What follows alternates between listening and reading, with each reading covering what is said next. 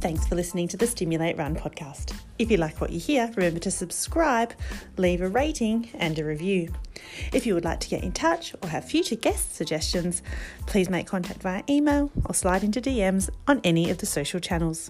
Here's your host Erwin with this episode's guests.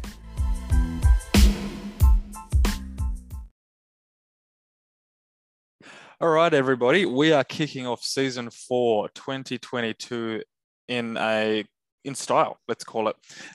So welcome to the Stimulate Run podcast, Colin Thomas. Hey, Colin, how are you, mate? Yeah, hi, Owen. Thanks very much for the invite. Glad to be. So as you can hear, you are Scottish. Let's reveal that from the start all the way through. But we're actually speaking to you from the Mecca of distance running. Yeah, you're absolutely right. I am from Scotland, and I need to remember to speak slowly because I've just been having a conversation with a guy from the Czech Republic who's struggling to understand me. So just remind me to speak slowly if I need to. And when you say the Mecca of running, yeah, I'm currently sitting here in E10, the home of champions, as it's known as in Kenya. So we just arrived last night and walked into a blackout. There was a power cut pretty much as soon as we got here. So it was going for a short, easy run before the sun went down, and then back for a cold shower. So I put a bit of a preview in, and I was thinking, you want to know about running and specifically the best runners. Like, this is the guy who would be exposed to it. So you're a physiologist, and you focus on sports science, like that's your game. Spent months living in Kenya studying from the best, and we'll unpack a bit of that now. But you've also written a book called Red Dust, which shares more of your learnings in detail too.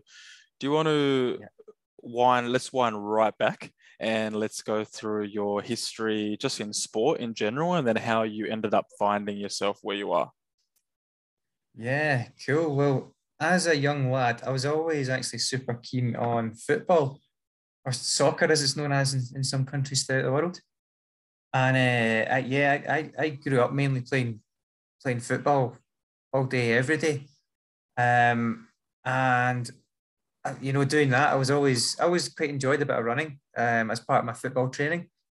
And when I got to about the age of 17, I just randomly ran my first half marathon race. Enjoyed it. I think my first ever half marathon, just with no training, just being a kind of footballer, was I think 1 hour 27. And people at the time were telling me, "Oh, that's okay, that's reasonably good. You should get into this a little bit more." But I stuck to the football for quite a time and just dabbled in running myself. And even as a footballer, I actually started coaching football when I was 16 years old. So I got into the coaching game quite young, which gave me a great background because, of course, coaching skills are so transferable.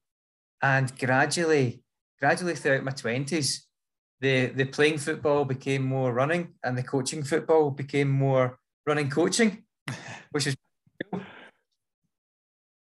And I guess in terms of my kind of educational background, I stumbled into that as well. I ended up doing physiology and sports science at Glasgow University, which was great fun. And I just enjoyed doing that without really knowing where it was going to lead to.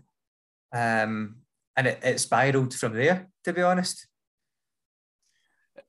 I'm fascinated to ask people who go into a line of study without knowing the end point, and almost a discussion around the dinner table, hey, mum and dad, this is what I want to do. Deviating a little bit. How did that go down? It kind of went along the lines of, "Hey, mum and dad, I'm going to go to uni to do sports science." And they kind of looked at me with a squinty face and said, "What is that? Why don't you want to be an accountant or an engineer or something?" As in, the usual UK jobs that your parents try to push you down. And back then, we're talking, I'm going to give away my age here. We're talking 1998 was when I went to university, and sports science was a very, very new thing. Back then, I would guess my year of students would have been one of the first to go through it. And in a way, we were quite lucky, but there was a guy there at Glasgow called Professor Yanis Pitsaladis, who's quite well known in the physiology and sports science stuff. He's got a few various books out, and worked with guys like Haile Gebrselassie back then. And I think his enthusiasm and passion kind of rubbed off on me a little bit. And I kind of, it was back then when I got an interest in real endurance athletes and the whole East African bubble.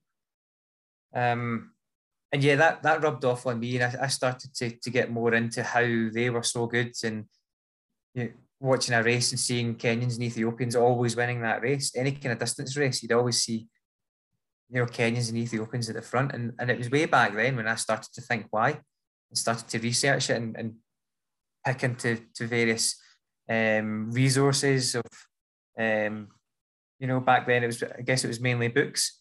And then as the internet expanded, we could start picking up stuff from the internet and really looking into the Kenyan phenomenon. Why are they so good? So it started for me way back then, even before I was a runner. Mm. And were you always driven to just uncover and unpack the most as possible? You get, and no fault of anybody's, a lot of people go, I'll just stay in my bubble and I'll know what I know. Yeah. Whereas it sounds like, you were very much the type of person, well, if I'm going to go into something, I'm going to go. How many people are interested in running, but they don't go to Kenya? Yeah. I think it was probably a bit of the child in me one day. I was sitting in work one day and having a bad day. Everyone has bad days at work, right? But it's not often you get to lunchtime and just go and book a flight to Kenya just because you want to. That's basically how it came about. A friend of mine in Scotland, who's a good level athlete as well, a chap called Miles Edwards. So he had a house in Kenya at the time, where he runs a foundation, which I'd like to mention, Gathimba Edwards Foundation, which people should look into. So Miles used to come out to Kenya a lot for that. He had a house, and he actually said to me, if you do ever go out there, just stay at my house. And that's when I thought, well, I've got to do it then. So I just went out, booked the flights, and that was it. Organised, gone. And that was were you like that in the rest of your life though? Because, or was it just simply that one day you said, you know what, I'm changing the way I live and I'm just going to go out and see and have a crack? Or, were you always very much like, let's just see where the road takes us? Yeah, I think for this, it's always something that I'd wanted to do. And I think there was always reasons to put it off. And now I got to the point where there was more reasons to do it rather than more reasons to put it off. And I just thought, I'm not going to put it off anymore. I'm just going to go and do it. And that was it. I booked the flights and came out to E10 all by myself and pretty much knowing nobody here. So I was totally reliant on somebody picking me up at Eldoret Airport. And if that person never turned up, would have done. Yeah. And did that first initial reality of what was happening, did it meet your expectations? Or did you have this fabricated idea of what might happen, getting off the plane, walking out, and you thought, geez, Kipchoge's going to be running past you in the street? Was it anything like that? Yeah, I mean, I didn't really know what to expect, and that was kind of the kind of mystery adds to the excitement, if you know what I mean. Yeah. So I wanted a bit of mystery, and it's more mysterious because it's rural Kenya. You can't step off an airplane and wave down a taxi at the airport. You're completely reliant on other people. And that first time I arrived as well, actually, I got dropped off at the compound in E10. And again, I was relying on an Irish chap called Kieran who was to meet me and let me into the compound and give me a key to the house. And again, it was one of those things that if Kieran wasn't there, I arrived at night and there was a power cut, complete blackness. And if Kieran wasn't, never have got into my house. I don't know. I would have been sleeping in the street in the first night. So there's always things that you require to happen. Just your basic needs attended to. Yeah, it's very much like just a fly-by night kind of, but things just happen and evolve. I've had a couple of people on previously who have even been to Kenya, and they said they kind of underestimated how cautious you had to be.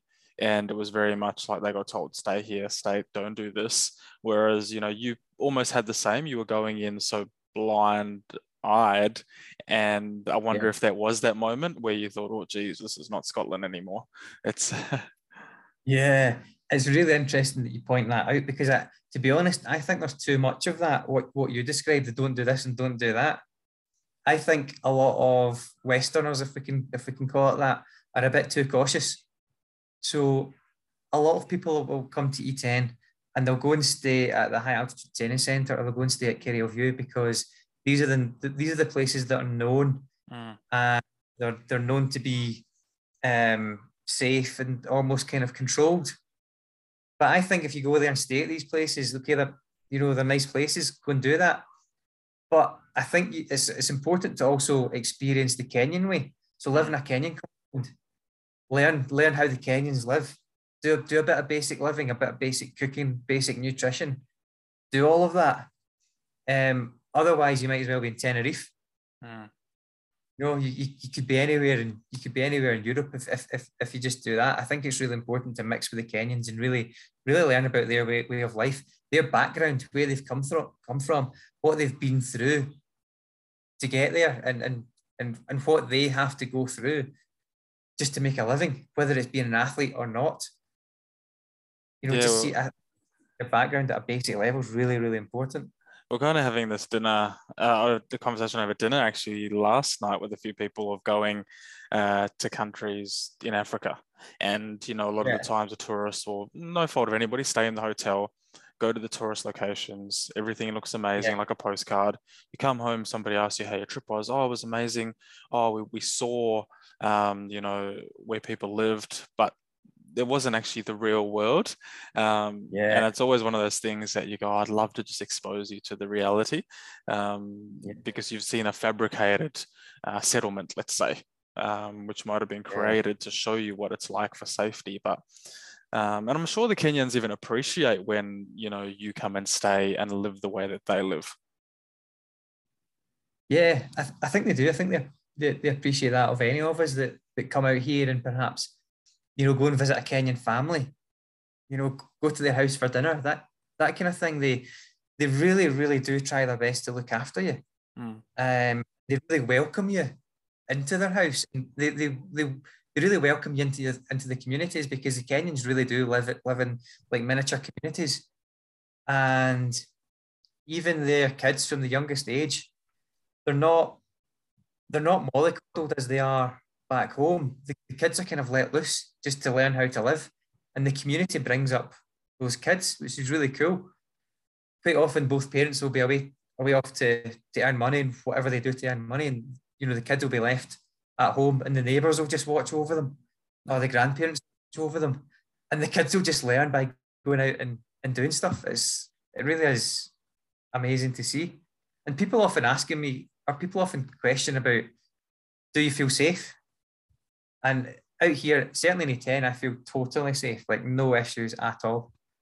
I mean, I make a joke, E10, I feel safer in E10 than what I do in Glasgow, but that depends on how you perceive Glasgow. And what time of the night. I think it's also, if you're staying in the community, you're probably not a target. Whereas if you stay in a compound, people almost go, all right, well, he is a tourist, or he's not comfortable in his surrounds. Whereas if you're living in the community, you assimilate, don't you? Yeah, absolutely right, 100%. I think one of the signs out here, they don't have the name Colin in Kenya, but they have the name Collins with an S on the end of it. So they tend to call me Coach Collins, Coach Collins, Coach Collins. So I think they almost see me more as being one of them rather than a tourist, certainly in the last few years. Probably the first year or two when I first came out, maybe I was seen a bit as a tourist, but once you become part of the community, as you say, you become one of them. Absolutely. And it's probably also a bit of, there'd be one-off trips, and they probably sit there and go, let's not get too close to this person because, they just come here to see what we do. They see us on YouTube and coming for a week or 2 weeks and away they go. Whereas the fact that you are a repeated visitor, it shows that you're actually interested in not only learning from them, but also learning from them, the people. Yeah, I think you're absolutely right. from the moment I landed, and putting a couple of things on Instagram, for instance, and got quite a lot of people from E10 that follow me, and they're all, commenting right away, welcome to Kenya, come and visit us, come and see my school, blah, blah, blah. So you just get all these invites immediately. Yeah. So they're inviting me into the community, they're inviting me to their place of work, they're inviting me to their home, which is great. It's just so super friendly, to be honest. And you, the runner, mate, not too shabby. So you mentioned your first ever half marathon of no training of 1:24. Did your running continue to develop? Obviously, before you kind of, made a little bit of a transition into coaching, but you, the runner, how far and where is that at the moment? Oh man, me as a runner. Do you know, I would have loved to be a professional runner. I would have absolutely loved to, but I mean, I got into running a bit too late, and I probably don't have the natural talent for it, unfortunately, as well. Even if I give it, 100% best shot, did everything the best I possibly could, I still don't think I would be a professional runner. I just don't think the talent's there, unfortunately. Breaks my heart, but it's true. But I'm still ticking along reasonably competitively and hoping to. The last couple of years have been difficult without having many races on, but I still think I can improve a little bit more. Even into my 40s, there's definitely improvements to be made. People often say, certainly back home in the UK, see if you're a sports person, once you hit 30, that's you finished. That's like I finished sports person is at the age of 30, which is ridiculous, absolutely ridiculous. Because certainly in endurance sports, you're hitting your peak in your late 30s, even into your 40s, easily into your 40s. So I think there's still more to come. Yeah, I would say I can still make improvements, and that's the message to everyone out there. Like, as long as you do your best is the first thing, but don't be giving up because somebody else tells you that you've got the label of being too old, or you've got the label of not good enough. Don't listen to them. And I suppose you almost, when you identify that you really enjoy the coaching side of things, you have to choose, don't you? And there comes a time where one of the other becomes the sole focus. So I dare say you were at that bit of a crossroad, and now you're probably at the point where you go, okay, like, let's kind of dabble a bit more and get a bit of a 6-month hit in my running, 6-month hit in my coaching as well from there. Yeah, you're totally right. It's very, very difficult to do both. And anyone who tries to do both, I'm sure will tell you the same thing. And I've probably been at that crossroads for the past few years. For the past 5 or 6 years, I've been juggling both really. It's been getting more and more challenging to juggle them both. I'd say over the last 2 or 3 years, I've spent more time coaching than what I have done on my own running. So I'm probably moving, on that scale, on that spectrum, I'm probably sliding more towards the coaching side now. But that's fine. I've totally accepted that, and I'm happy with that because I love it. I absolutely love it. The things I do really get a kick out of somebody doing their first 5K, for instance, especially if they've come from absolutely nothing and can barely run a step when they start, and then they go out there and do a park run in whatever time it takes them. They're delighted to get around 5K. They're the happiest people, and they're the ones who give you a really big kick as a coach. And then also the other end of the scale, when you see guys at the Olympics or on the television doing whatever they do, you also get real good enjoyment out of that as well.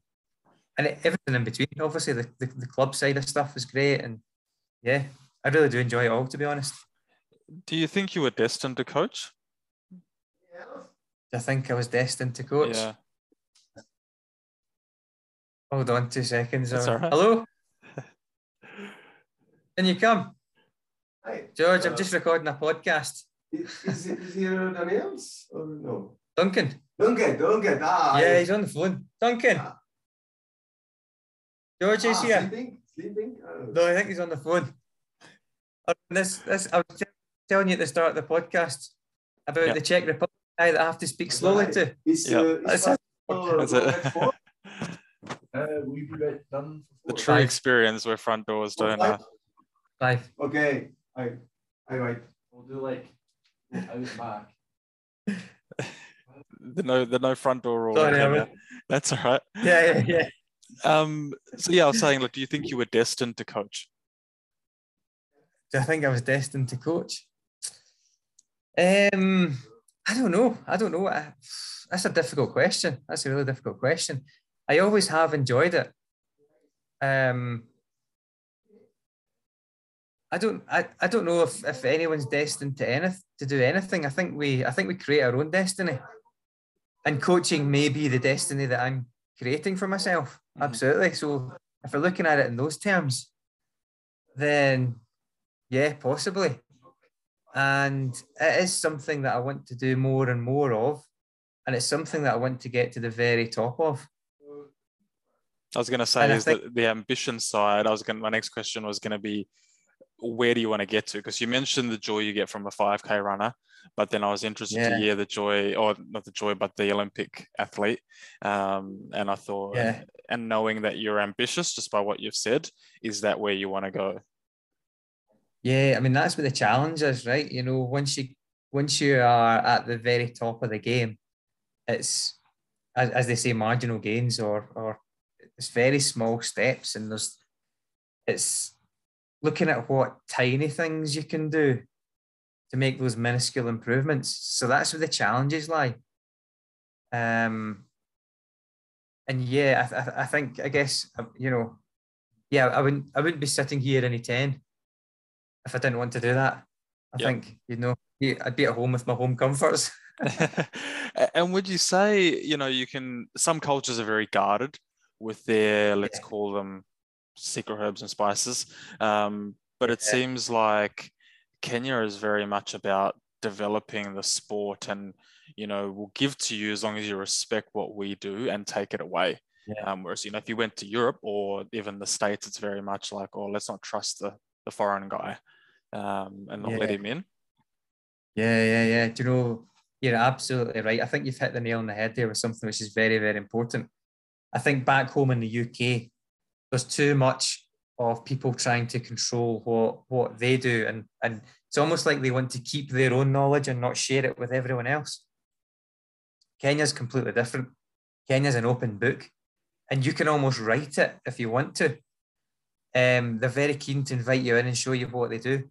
Quite often, a lot of the athletes here, I would go as far to say that they don't really know what their plan is because they don't have a plan. They can quite often bounce from one training group to the other training group. Probably a good little story to demonstrate that. You could have a group of Kenyan athletes going for a run, but none of them have a GPS watch. So they don't actually know how far they're going, but they'll have a basic stopwatch. So you could say to them after the run, how far did you run, or what was your session? And they'll say to you, half marathon. We did a half marathon. And, if I say to them, how do you know you did a half marathon? You've not got a GPS watch. They'll just say, we ran fast for 60 minutes. And if we run fast for 60 minutes, we've ran half marathon. So training run today was half marathon. It's as simple and as basic as that. And they're so open in that they don't have secrets. They don't keep secrets. There's always this big thing. What is the secret of Kenyan athletes? What is the secret out there?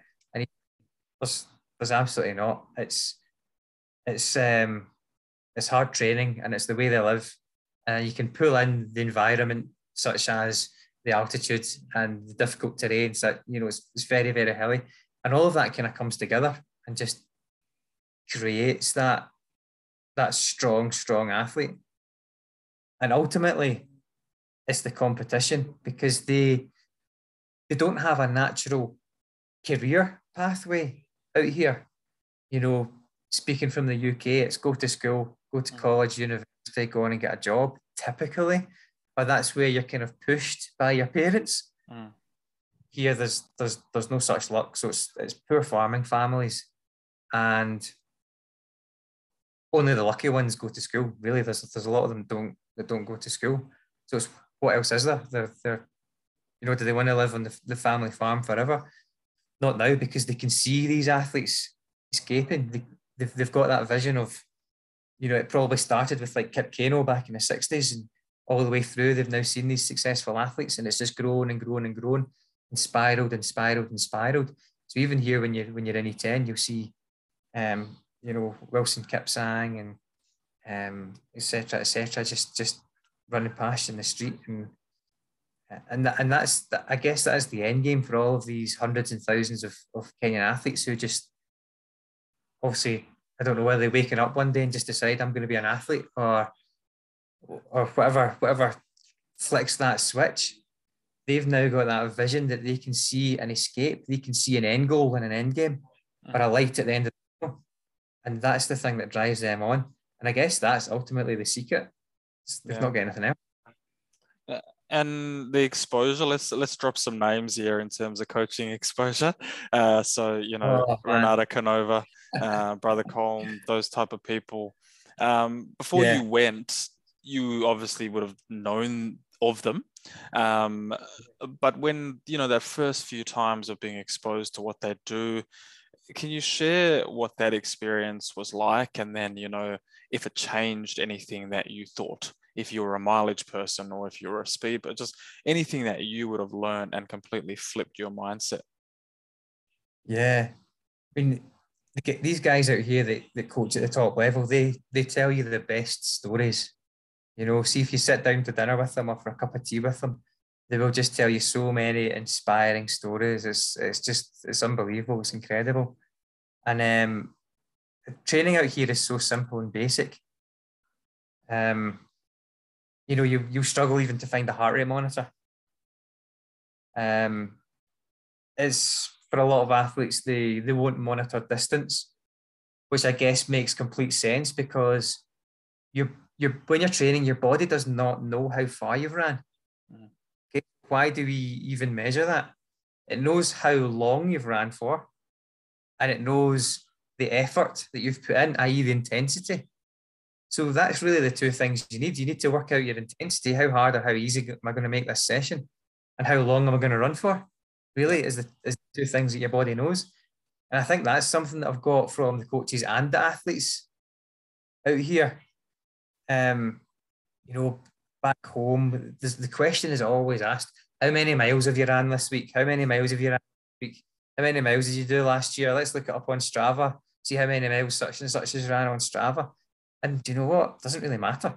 It's what you've done during those miles actually counts. It's about getting that overload, i.e. making it hard enough and then getting the recovery. So making your training easy enough after that. And that's what creates the adaptations and the improvements in fitness. Not the how many miles have I done last week? That's completely meaningless, really. And ultimately, everyone will have their kind of sweet spot as to how many miles that is. But you don't get it from a GPS watch. You get it from, you figure that out from your body. And in terms of tech, I think it would be remiss not to touch on that. And, let's say in the Western world, we're just so, just it's everywhere. Strava, we've got to have a look straight away at what we're doing and who got crowns. And, if we don't have GPS, we're all standing there with our arms in the air, shoes, shoe technology. And I dare say it would have crept in amongst the elite runners there. But, you're probably also seeing people doing everything in the same shoe. Yeah, the shoe debate is really interesting one, isn't it? Because, all these super shoes were first tested out here in the 10. Once they got them out of the lab, they sent loads of them over here. And without mentioning too many companies, because I'm not really involved in it, so I don't know the intricacies of it, but I know there's other companies coming out here in the next week or two who should test them with the Kenyan athletes. So I guess that's a sign of the respect even the biggest companies in the world will come here and use Kenyan athletes to test your technology. But yeah, it's interesting. You see a lot of, they're obviously good runners. These guys that will still run, for instance, a 28-minute 10K, but they're running in pretty basic running shoes. So you have to think, what would that athlete then run if you gave him a pair of super fast carbon-plated racing shoes? Where could he go with it? Or I guess another question is, if the training technology was here to make their training more accurate, where could they go? Mm. But we could ask that same question about lots of things, because the nutrition is so super basic. And in many ways it's good because it's all organic, it's locally grown. But when you look at studies here, it's so basic that potentially they could be lacking in a lot of nutrients. So then you think, what if you actually gave them the perfect diet? Yeah. Where would their training and their performance then go? So I guess what I'm saying is, although the Kenyans here are deemed to be the best in the world and creates, here still creates all of the world champions and world record holders, but there's still improvements that they could make. They could still go further. We've seen the sub 2 marathon, or if we call it a marathon, time trial, perhaps some people might say it is. But where could that 1:59 marathon time, where could that go next? Half marathons at 57 now, which is just ridiculous. And I suppose it's the little things, isn't it? It's even, we talk about hydration, and there's about 500 supplements if you go into a store. Whereas I dare say there's not the 500 supplements to choose from. It might be maybe one, or it's just water, but they're getting the same result. And it's so broken down. The tech fascinates me. And I suppose with your educational background, even do you have a personal view on where tech has gone, and even shoes? And do you think, we're overcomplicating that part of things? Hugely overcomplicating it, because we get so much data back, right? We get so much data from wearables, etc. What does that data actually tell us? I don't think people know what that data tells them or what it means to them. They just want to have it because it's available. What they're actually getting in terms of data is just lots of noise. But the majority of people don't know how to break through that noise. And perhaps in amongst it, there is a gem of information or something that they should be taking out of it. But actually, we don't know how to. We don't know how to. So I think most athletes or most runners would be better runners if they actually reduced their technology. And if we could probably lump that into supplements as well, right? Because supplements is just a huge business and people just buy them because they're there. They don't actually need them. The only reason somebody needs a supplement is if they're actually clinically prescribed it, because they've had, for instance, a blood test which might tell them that they're low in iron or anemic, therefore they need an iron supplement. What actually happens is people take too many supplements that these block each other, they blunt each other's usage, and we're probably just making our body function worse by taking them. So yeah, we need to simplify supplements and get back to basics in terms of nutrition and actually eat properly in the first place. And we need to simplify technology and actually take the important bits. And in terms of, the coaching side there and also the coaching side at home, we're talking about how running coaching has boomed, if not globally, but I definitely know here. Have you seen that happen there? Have people almost gone, well, I'm not going to make it as an athlete. Maybe I'll go into the coaching side of things. Yeah, what I've seen in the past 6 or so years here is almost so going back a few years, the only people that ran here would be elite athletes or people trying to be elite athletes. Now actually starting to see a little bit of recreational running. Okay. Or you see small amounts of people running because they might enjoy it or because they actually feel the health benefits, etc., etc. So it's just starting to seep into the recreational scene here, which is really, really interesting. And that might spiral into an even bigger running boom, because I think there's a real need to get more females into running here. You could easily see a group of 100 runners go past you, but there's maybe only a few females. So I really hope that builds more females into running. And I think the recreational side of stuff out here as well is starting to develop. Coaching wise, the coaching's always been very basic, but they're very smart and switched on about it. They learn from their own bodies and their own experiences, and they learn from the athletes. And although it is very, very basic, it's amazing how, like I was saying earlier on about the overload and recovery. That's really all training is, and that's they've got that down to a T. They can really, coaches really know how hard they can push their athletes and what the athletes should be doing in a hard session. And the athletes know their own bodies and they're really good at pushing through barriers and getting that overload. But they're also so switched on to the recovery. They train hard and they recover even harder. So the easy runs are easy. They get lots and lots of sleep, go to bed early at night, maybe have an afternoon nap. They chill during the day. They do virtually nothing during the day. So it's super, super recovery. And I think that's the key to it. And yeah, the coaches are so switched on to that and really promote that recovery. So push the athlete hard and then recover. And it really is that basic. I think the coaching is starting to develop as well because you're starting to see more coach education going on here. A few years ago, there wasn't really anything. So a coach would really be an ex-athlete who's labelled but hasn't done any kind of education to make them a coach. Whereas now they're starting to get that education. So again, it goes back to what we were saying before, that there's still more potential, because as the coaching improves and gets better, that's going to have another kick-on positive effect for the runners and the athletes. So there's going to be more improvements and potentially, I think, more numbers, more volumes of big athletes, which is going to create even more competition and again, make it harder to get to the top. So yeah, more potential, better athletes. And then when you go home, how is it to slip back into the Western way of, and the balance and people going to work and it's very full on? Running just holds such a small percentage in the day.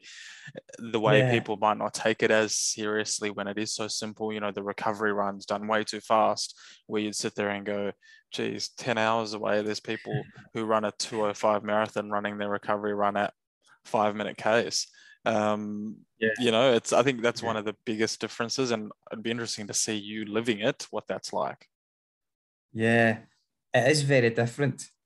I guess I have to put on a completely different hat because there's the elite coach and there's the recreational coach, and you could even break that down into further categories, because back home you've got the people who run a lot who want to get better. You've also got the people who run a lot because it's a sociable thing and they want to meet a group of runners and go for a run and have a chat. So I guess there's a few different hats there. There's coaching those who just want to have a chat, and that's great and enjoyable. And you just make them enjoy it and make it fun so they're coming back to the group. And then you've got the ones who still really want to improve, but they've perhaps got so much else going on in their life that they maybe don't have the time to commit to it. And I think that's where the challenges lie. One of the frustrations is probably when people use the excuse, I'm saying excuse, not reason, that they say, I don't have time to run today, or I don't have time to run tomorrow, or I've only got time to run twice a week or 3 times a week. But you know fine well that they're watching 2 hours of television that night, and it's like, it's not that you don't have the time, it's where do your priorities lie. And it's absolutely fine if their priority is work, they've got a big job or something to do, absolutely fine. They've got a family to look after, absolutely fine. But don't tell me that you don't have the time and then go and watch 2 hours of television or something of that, and still want to become a better runner. If you want to become a better runner, then let's put in the effort, And the same with recovery or, things like that, where people go, I don't have time, but you sit on the couch for 2 hours when you could be stretching and rolling while you're watching that same TV show. Yeah, exactly. The temptation of doing the easy run too fast because somebody's seeing it and, or doing it by yourself because you don't want to run by a group. So I think there are those little differences that in the Western world we wouldn't have if it's not as simplified. Yeah, that's it. Some of the main questions I get these days, going back to what we spoke about earlier on, one of the big questions is, what supplements should I take?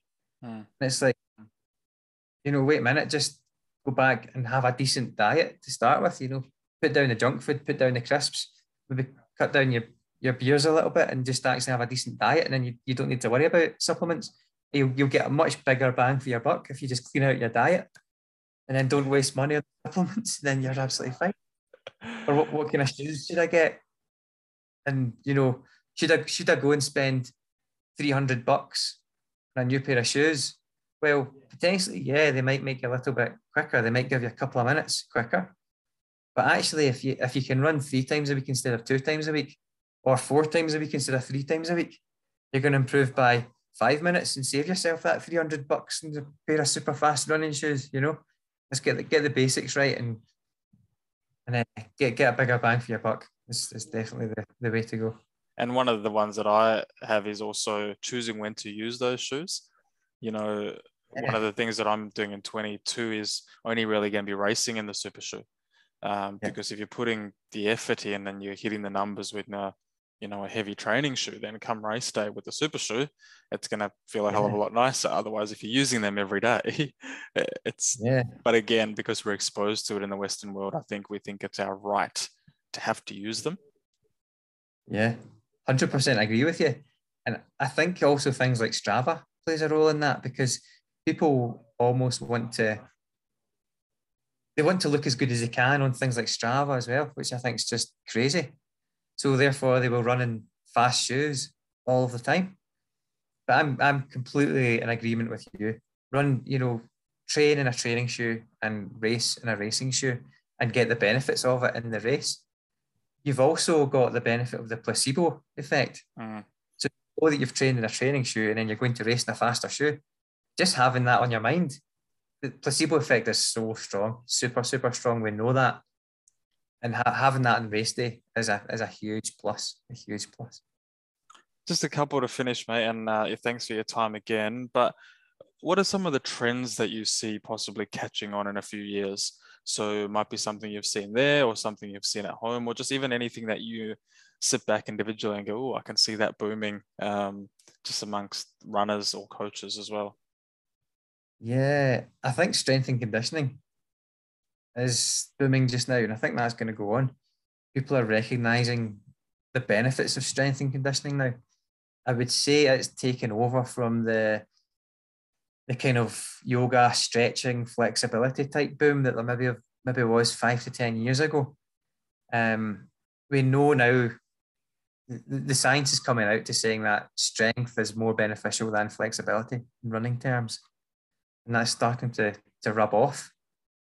So yeah, I can definitely see more people getting into strength, and that can be in various forms. I don't think it has to be that everyone, we don't have to rush out and immediately buy a gym membership just to do strength training. It's not like that at all. There's loads of stuff you can do with body weight. Running up hills is strength training. Hill reps is strength training. And there's loads of stuff we can do with body weight and things like rubber bands at home and some very basic strength equipment. So I would definitely recommend people integrate that into their training if they're not already doing it. There is an element of it has to be done fairly well and at the right time, but that can be learned. And then there's probably a role for a small amount of flexibility to kind of supplement that. So I think definitely over the next 5 to 10 years, yes, strength training is going to become bigger and bigger. Other than that, in terms of trends, I think there's a big marathon boom coming, even bigger than what it already is, because we've seen a huge boom in parkrun, which I think has been amazing because it's got so many people into running in general and into 5Ks. And I think that's only going to grow into 10Ks, half marathons and marathons. And I think we're probably seeing that with huge numbers of entries into the marathon majors. So with so many people not being able to get into these marathon majors, I think that will filter down into other races. The marathons that are not quite as big as they could be, they'll see big booms, and these big marathons will just get huge volumes coming in. And people really want to challenge themselves just now. From all backgrounds of life. I think what we're seeing now is a lot of company CEOs, for instance, who they've maybe made their money. They've maybe built a company to a massive size, and then they're thinking what their next challenge is. And they're challenging themselves by going out and doing a marathon, and then they want to do it faster than their next door neighbour. Yeah. And I think that's the way I see things going over the next few years. Huge marathon booms and people wanting to run further distances and faster times really, which is probably just an extension of what's been going on over the last 5 to 10 years. I don't really see anything super new coming in, because I mean, shoe technology and stuff like that is here to stay. I think we have to accept that side of things, but it's how well that's controlled. I think there has to be a limit on it. Yeah. And there will be limits on it. But at the end of the day, it's going to be personal challenge. That's where it's going to go, I think. Awesome. And to finish, mate, what I normally ask guests is if they had a message to their younger self, what would it be? If I had a message to my younger self, say yes more often. Elaborate. So when it comes to like things like adventures, you know, I think I'm sure my mum will come to listen to this at some point. My mum's a real worrier. She always worries about me all the time. And I think when I was younger, I get wrapped up in cotton wool too much. And now that I'm kind of throughout my adulthood, I think, you know, I like to try and say yes a little bit more. And because, you know what, you've got to do things and experience it, and that's what you learn from. Experiential learning is much bigger than anything you'll get from any textbook or watching any programs on TV or reading any book. You know, you've got to learn by experience, and that comes from saying yes to things. I think we've just got to go out there and do it. And I was saying to somebody actually this morning, there's no such thing as failure. Just learn the lessons. If you say yes to something and you don't quite manage what you wanted to do, just take the lessons from it and learn from it, and then progress from that way. So yeah, definitely. Your message to my younger self: just say yes, go out and do more. You'll be happy to know that you're not the first or second person to say that as their answer. And I'm a firm believer as well. And it's very much about opportunity, you know, because if people give you an opportunity, you say no, then most of the time that won't come back again. So once you say yes, you just got to go, and you've got to swim, right? It's and if you don't, well, you gave it a chance. So yeah, you definitely, it's not a surprise to you say that. And definitely, by the sounds of your ambition as well, you know, I can tell that you very much just jump in head first and try and swim. That's exactly it. Exactly it. Yeah, if the deep end is all there is, then get in there and do it. Well, thanks so much, mate. I really appreciate it, and being the first guest of the year as well, and giving us a bit more insight, not into your own learnings, but also your exposure to, you know, the best running culture in the world, and history says it by the results. So it gives people a peek behind the curtain. So I think the listeners will really appreciate the true story, because we often hear or see the fabricated or the glossed up version of things. So yeah, it's always nice to find out what the real world is actually like.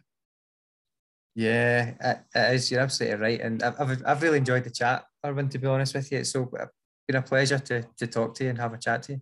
Awesome. Thanks, mate. Appreciate it.